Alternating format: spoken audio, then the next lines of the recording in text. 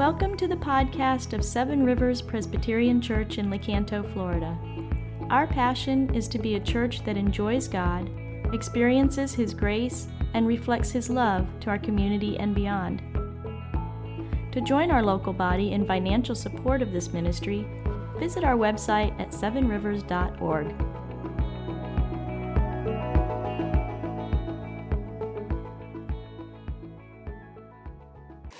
All right, so the Holy Spirit has been doing a lot of work, has been moving and active. I feel like this week, just seeing the fruit of it. This past Wednesday night, we had tons of kids, middle school and high school students, come to a worship night, which means no fun. All right, we're not doing games, we're not doing anything. We're just eating food, and we're going to sing the Bible and sing God's Word together, and it was amazing. I've never, in all my years here, seen so many kids show up to worship. Absolutely stunning. And that night, many kids gave their lives to Christ. So absolutely incredible. It's so cool to see what God does just through the preaching of His Word and through the work of the Spirit as the Word is preached. And so my prayer this morning is that as I speak, that it would not be me speaking, but it's God's Word in the Spirit in your heart. One of the things, though, that I commonly experience when I go talk with other youth pastors or even sometimes talk with students is this idea that kids, they like the idea of Jesus. And I think this is the same thing for adults. We like the idea of Jesus and the concept of the gospel because in some ways we feel like it gives us this freedom to do whatever we want.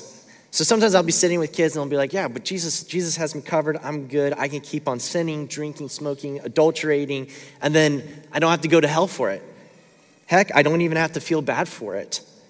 Jesus forgives me, right? Jesus loves me, right? Jesus to me is a get out of jail free card, and to them at times is a get out of jail free card instead of a relationship. Oftentimes, is it not true that our relationship with Jesus can be somewhat transactional of like, I go to church, I cash in my confession, I get back my salvation, instead of this personal and intimate and deeply connected, daily following relational experience with God. In Galatians, Paul preaches a gospel that we are justified by the works of Christ alone. In Galatians 5, 1 through 15, the text right before the text that we'll be talking about this morning, Paul says that again, over and over again, that we are justified by Christ alone, and we're set free from the bondage of the law and of sin. But this does not mean that we are free to do whatever we want. And Paul offers clarity to that in what we'll be talking about this morning in Galatians 5, 16 through 26. He offers the Galatian church clarity on the matter of freedom through the gospel and what that really looks like. Because it's true. It's so true that it is Christ alone for our salvation. But what does that mean for the rest of our lives? As we follow Jesus, as we move forward into the unknown, what kind of fruit should we bear in response to the good news of Jesus Christ? So if you're able, would you stand with me? And we're going to read Galatians 5, 16 through 21. But I say, walk by the Spirit, and you will not gratify the desires of the flesh. For the desires of flesh are against the Spirit, and the desires of the Spirit are against the flesh. For these are opposed to each other, to keep you from doing the things you want to do. But if you're led by the Spirit, you're not under the law. Now the works of the flesh are evident: sexual immorality, impurity, sensuality, idolatry, sorcery, enmity, strife, jealousy, fits of anger, rivalries, dissensions, divisions, envy, drunkenness, orgies, and things like these. I warn you, as I warned you before, that those who do such things will not inherit the kingdom of God. But the fruit of the Spirit is love, joy, peace, patience, kindness, goodness, faithfulness, gentleness, self-control. Against such things there is no law. And those who belong to Christ Jesus have crucified the flesh with its passions and desires. If we live by the Spirit, let us also keep in step with the Spirit. And let us not become conceited, provoking one another, envying one another. This is God's word spoken to you this morning. It's the most important thing said, and it will last forever. You can take a seat.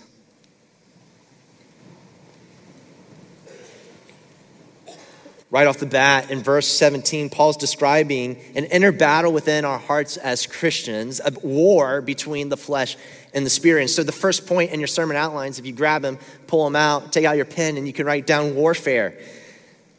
Galatians 5:17, the desires of the flesh are against the spirit, and the desires of the spirit are against the flesh. For these are opposed to each other, to keep you from doing the things you want to do.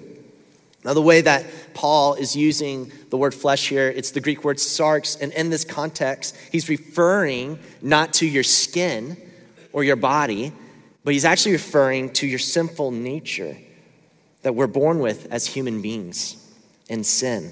Paul's saying that the desires of our sinful natures, the sarx, the flesh, are in direct opposition to the desires of the Spirit of God. And the Christian has both within them at work. Paul shares his own personal war with this in Romans 7, and they'll be on the screen. Verse 15, this is Paul's description of his own battle with the flesh and the spirit. For I do not understand my own actions, for I do not do what I want, but I do the very thing I hate.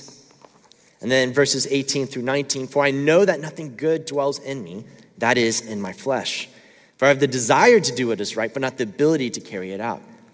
For I do not do the good I want, but the evil I do not want is what I keep on doing. And then 22 through 24, for I delight in the law of God in my inner being, but I see in my members another law waging war against the law of my mind and making me captive to the law of sin that dwells in my members. Wretched man that I am, who will deliver me from this body of death? War in our innermost being. When you believe in Jesus, you declare war on your sin. Who says that the Christian life is easy? Rather, it's a narrow road and few take it. Why? Because when you follow Christ, you take up arms against sin. But not just sin at large or in general, but even deeper than that, and even more important, you take up war against sin inside yourself, the specific and detailed sin that lives within you. War between flesh and spirit. War between the desires of the sarx and the desires of our Heavenly Father. You know, the people that I think who understand this the best are those who struggle with addictions. They have this unwanted behavior that wreaks havoc on their lives over and over and over again. Every day they wake up with this deep craving for the next dopamine hit. And they know that if they give in, that their action to give in will destroy them, destroy their families, and quite possibly even lead to their own dying. But their flesh will not relent.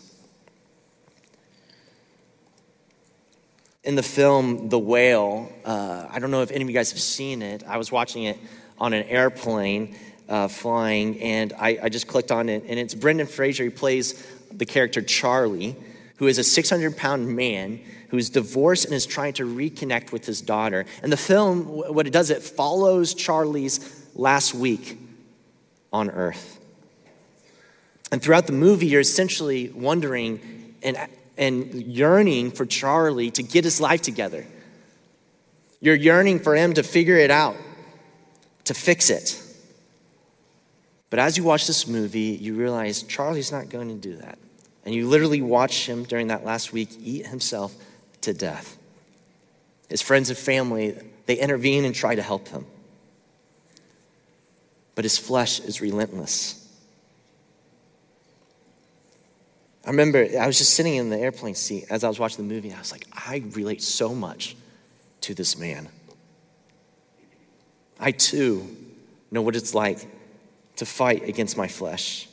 And it is so difficult, and it is so hard. I remember my own struggles with unwanted behavior and sin, and my own struggles with addictions. Every day is a war.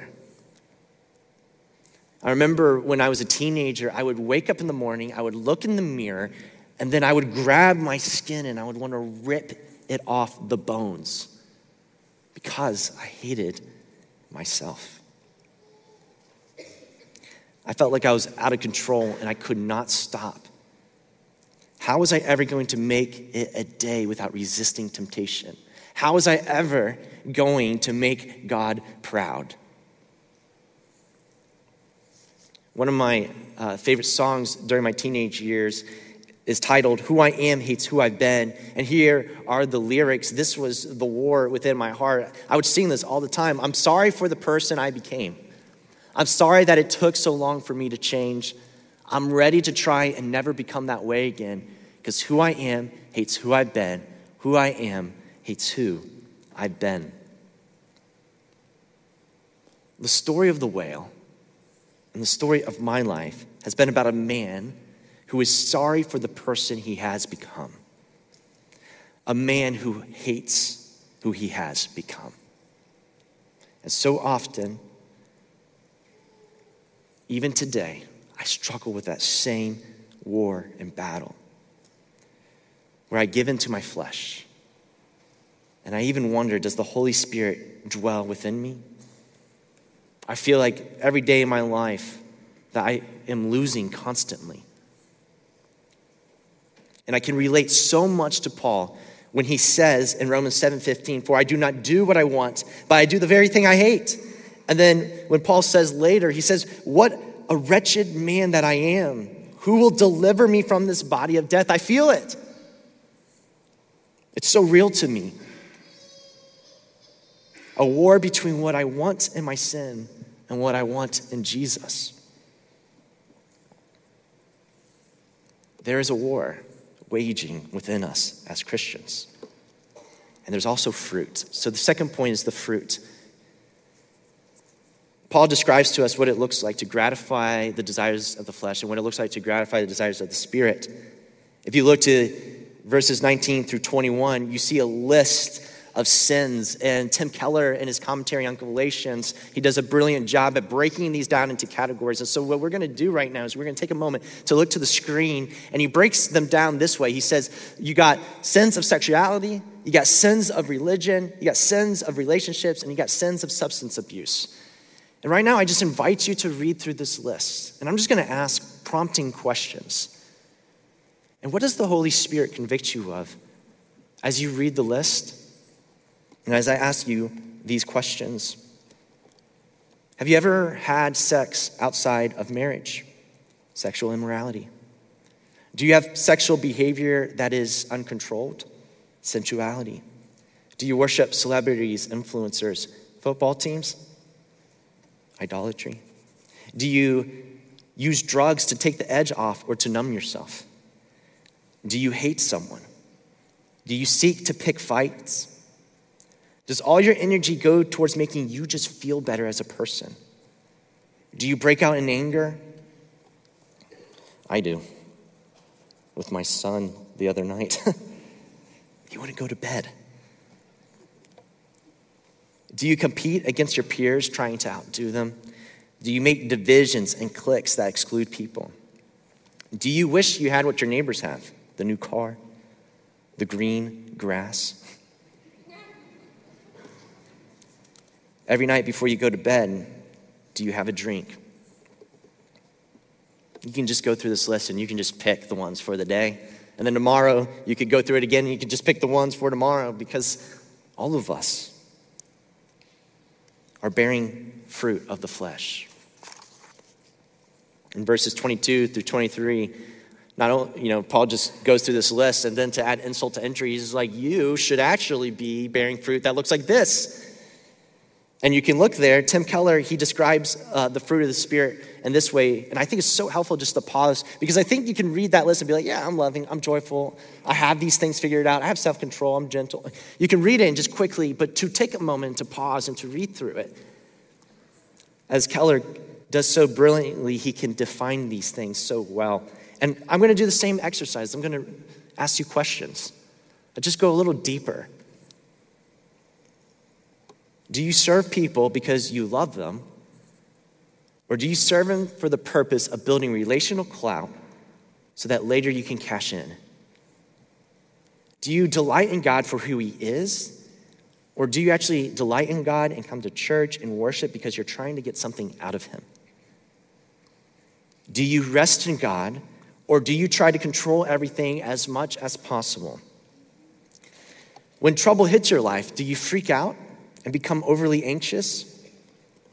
Are you honest about yourself, or do you fudge a little here and there in your conversations? Are you one person in front of your family, but someone completely different with your friends? Does all your thoughts and energy in your mind surround about yourself? And do you give in to your impulses over and over again? How do you do?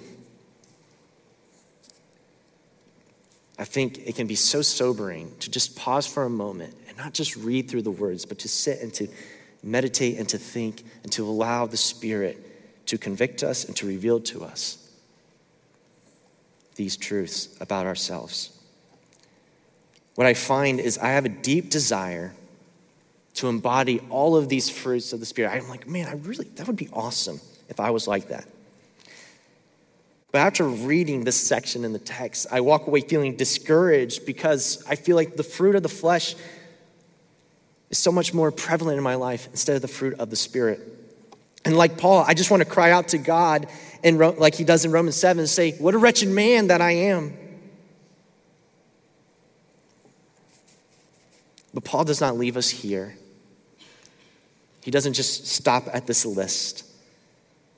But he offers us gospel transformation, which is the third point. If you're like me, when you do an exercise like this, you're like, I am going to get it together. That's it. I'm done with myself. I'm sick of my excuses and my antics. I'm going to put it together. I'm going to fix it.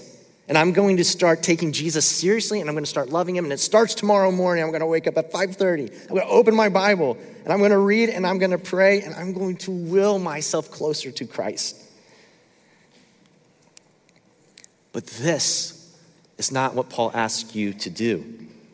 And this is not what he wants you to do. Paul wants you to be transformed, not by your own willpower, but by the work of the Holy Spirit. If you looked at verse 18, you would see that he desires for you to be led by the Spirit. And then you're like, well, what does it look like to be led by the Spirit in my life? And then verse 24, he kind of paints a deeper understanding of that picture of that. He says, it looks like belonging to Christ Jesus. And it looks like crucifying the flesh with its passions and desires. Paul doesn't want you to do better on your own. He doesn't want you to white knuckle it. But what he wants you to do is go to Jesus and crucify your sins in Jesus. In Romans 7:24, right after Paul says, wretched man that I am, who will deliver me from this body of death? ? He's asking a question. And verse 25, he says, thanks be to God through Christ Jesus our Lord! !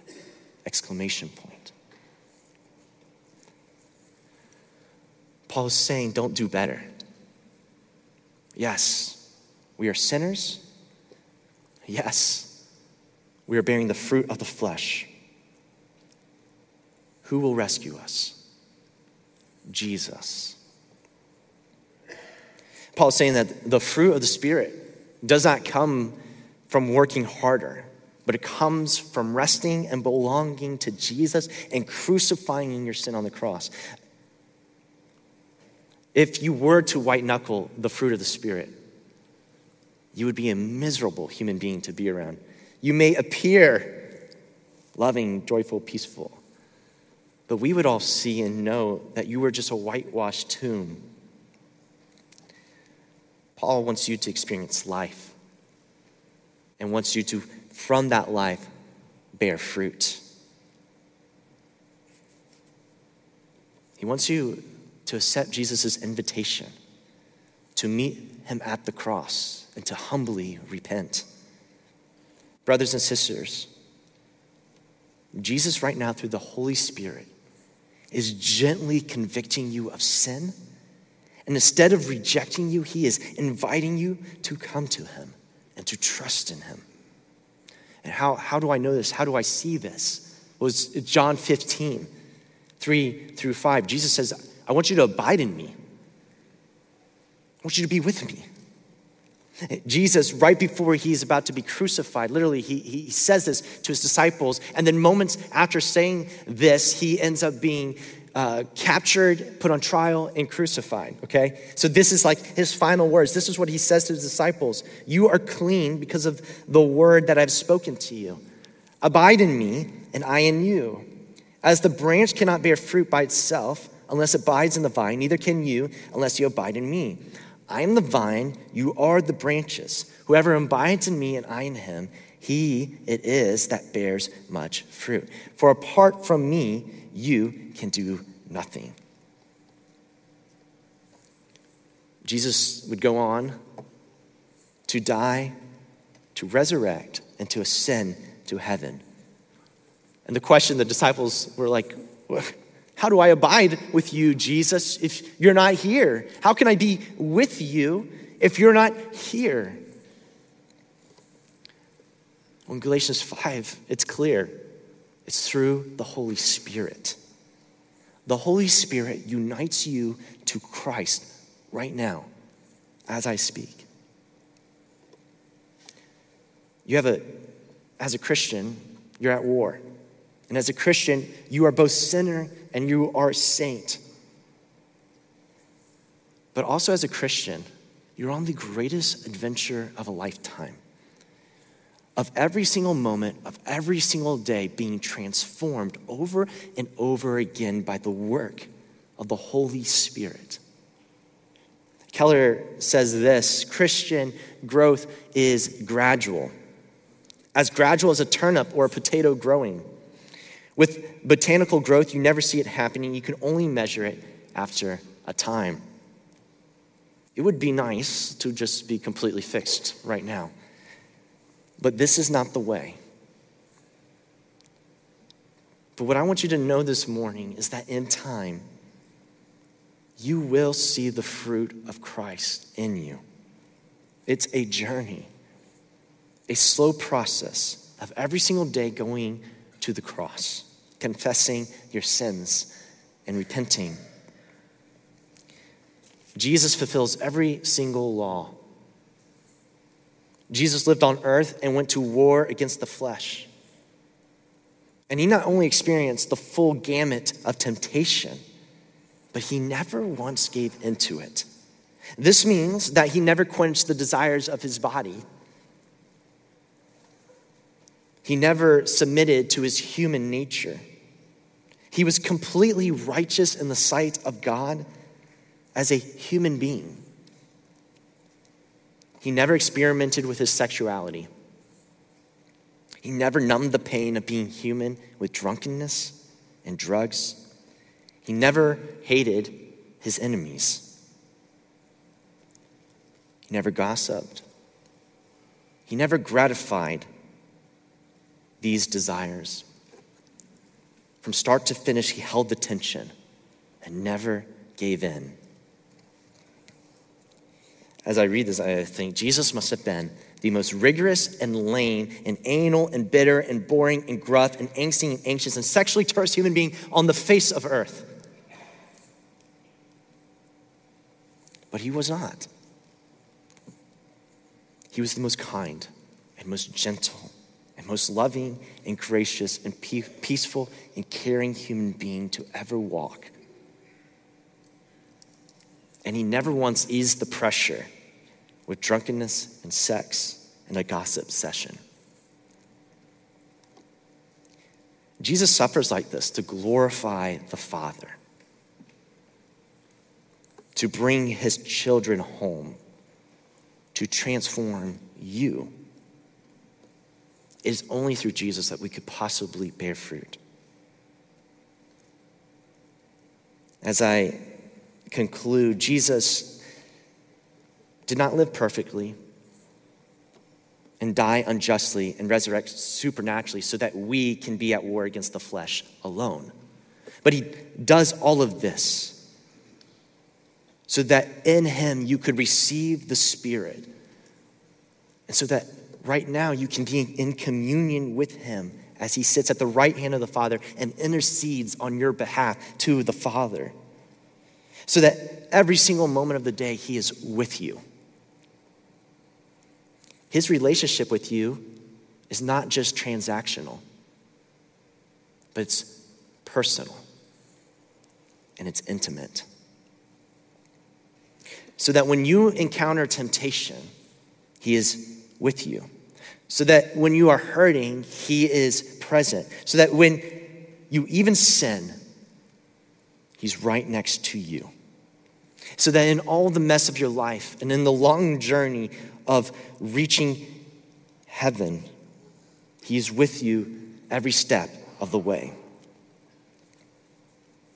And you know what he does every single day? He invites you to come to him. If there is a voice in your mind that ever makes you feel like you need to clean yourself up, you need to fix yourself, you need to get it together for Jesus, let it be known this morning that that is evil and wicked. Truly, you must know that in Christ this morning, there is no separation between you and God in Christ.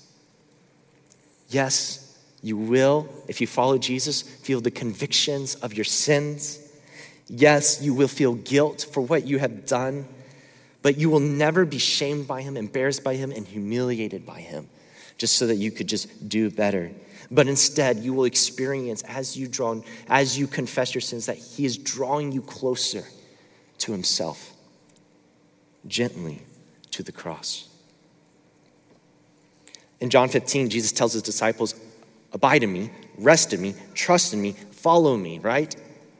Well, in the next few chapters, Jesus is captured, put on trial, crucified. And do you know where the disciples were when all of that was happening to Christ? Where was Jesus' family when he was going through the worst moments of his life? Where was his best friends? They were nowhere to be found. They had abandoned him and even betrayed him. But something changes at the end of his family's lives and at the end of his friends' lives, where at the end of their lives, they actually are willing, even though in the moment when Jesus is being put on trial, crucified, even though they're not willing to die for him then, at the end of their lives, they're willing to die and give it up. What possibly changed them? Where literally Peter would deny Jesus 3 times at his trial and then later be crucified upside down on a cross.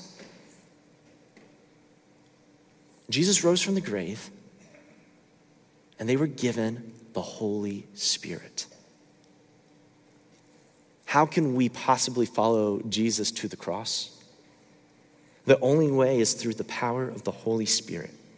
And so, brothers and sisters in Christ, as you journey on this adventure in the world, walk in the Spirit.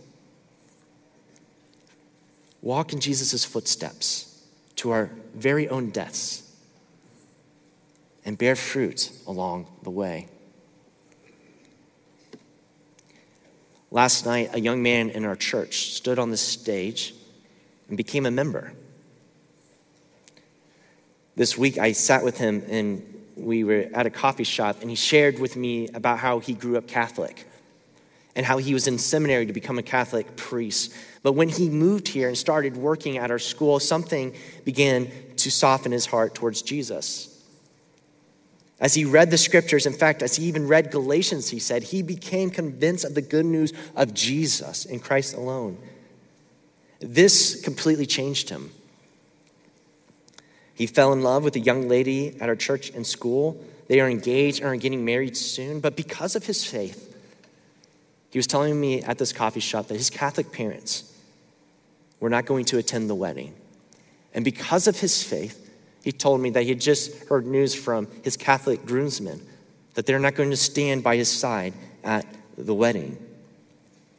And as I heard him share these things, I was becoming angry, and I was expecting him to boil with anger and hatred and cruelty towards his family and friends for their betrayal of him. But he did not. In fact, when speaking of them, he was gentle and he was kind, he was loving, and he was patient and caring. In fact, as he spoke and shared his suffering, I could feel and experience this joy from him of being God's son. And I could feel this peace that he had, that he was God's beloved child. It was like Jesus was in the coffee shop with us. He knew that Jesus was with him. He knew that Jesus was rejected by his family and betrayed by his dearest friends too. And in fact, the way that he talked about his walk with Christ was as if Christ was carrying him and holding him through that very moment. Walk with Jesus. Bear the fruit of the Holy Spirit. It starts at the cross. Let's pray.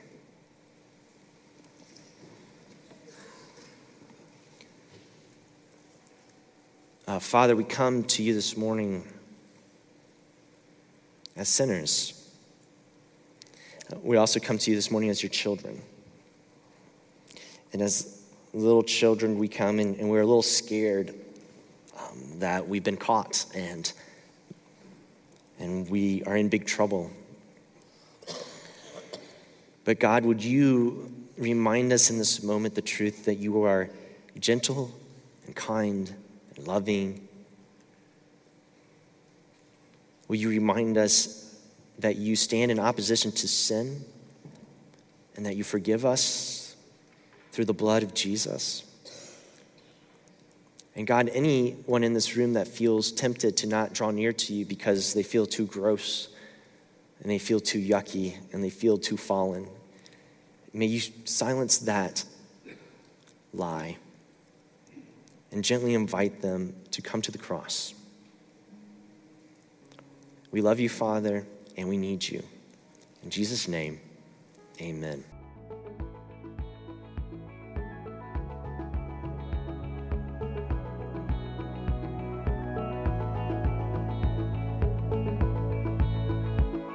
Thank you for listening to our podcast. If you would like more information or would like to help support the local body of Seven Rivers, please visit our website at sevenrivers.org.